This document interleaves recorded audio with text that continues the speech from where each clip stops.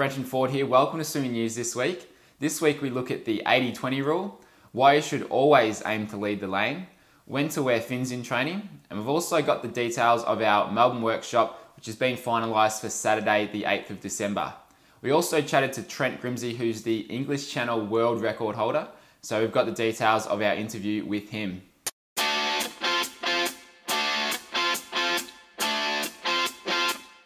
Now you might have heard about the 80-20 rule, where 20% of things get you 80% of the results. And in swimming, I've found that that's usually body position. So if you want to improve your swimming, a lot of times the 20% of things that you can do comes down to body position. So that's why in the Mastering Freestyle program, we go through a lot of body position drills. And when I'm working one-on-one with swimmers, I'll work on their body position because they'll feel the difference when we improve their body position. If you're wondering when to wear fins in training, then there's three situations that I usually use them for in our squad. The first one is for drills. So in the Mastering Freestyle program and effortless form, then I often suggest wearing fins because it will help you do the drills right. The second one is we use them a lot for speed work. So if you want to get your stroke rate up and your speed up and get used to racing, then it can be good to put on fins. We sometimes also use paddles as well, but fins are very good for getting your speed up and getting you used to swimming at race pace. We also use them a lot for kick because if you want to improve your leg strength, then quite often it's good to put on fins to develop your leg strength. If you're in a lane with swimmers about your speed, then your goal should be to lead the lane. Rather than hanging back and wanting other swimmers to go in front of you, get out there, take charge and lead the lane. Not only does it make you work harder because you're not dragging off the other swimmers, but you also get clean water, so it's not quite so choppy and you're not sitting in everyone else's wake and in their waves. So get out there, lead the lane and take charge, and you'll improve your swimming that way because you're training harder and you've got the pressure of working hard out the front.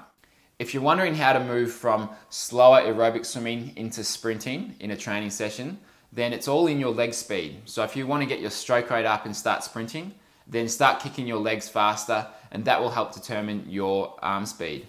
So if you're going from slow aerobic to fast sprinting, then pick up your kicking and that will help improve your arm speed and get you swimming faster. This week for the Effortless Swimming Podcast at swimmingpodcast.com, I interviewed Trent Grimsey, who has won a huge amount of open water races, but the thing he's done recently is he's broken the world record for the English Channel crossing. So he's the fastest person to ever swim across the English Channel. So I interviewed Trent this week to talk about his training, technique, race strategy, mindset, talk about a lot of things that you might find useful for your own swimming. So head on over to swimmingpodcast.com and you can listen to that interview with Trent. The details for our Melbourne Freestyle Clinic have been finalised. It's coming up this Saturday, the 8th of December. It's from 2 o'clock to 3:30 p.m. at the Carnegie Pool, just outside of Melbourne. Now what I'm going to be teaching there is I've been fortunate enough to work with a lot of good swimmers over the last few years. They've broken world records, national records in master swimming. Some of the guys who I've worked with online have won their age group championships in triathlon in New Zealand recently. Some of the guys have broken world records for marathon swimming. I'm going to be teaching everything that's been working well for these swimmers over the last couple of years. I'm going to be teaching them in this 90-minute action-packed workshop. So you won't be stuck at the pool all day like you are with most clinics. This is a 90-minute session where you're going to be in the water, going through some drills, some exercises, practicing different things with your swimming, and it's going to be a lot of fun, but you're also going to learn a lot. So it will give you some stuff to come away with where you'll improve your swimming on that day and also for the next couple months as you lead into your events. So if you want to register for that, then the link is at the bottom of this video. That's it for news this week. Catch you next week.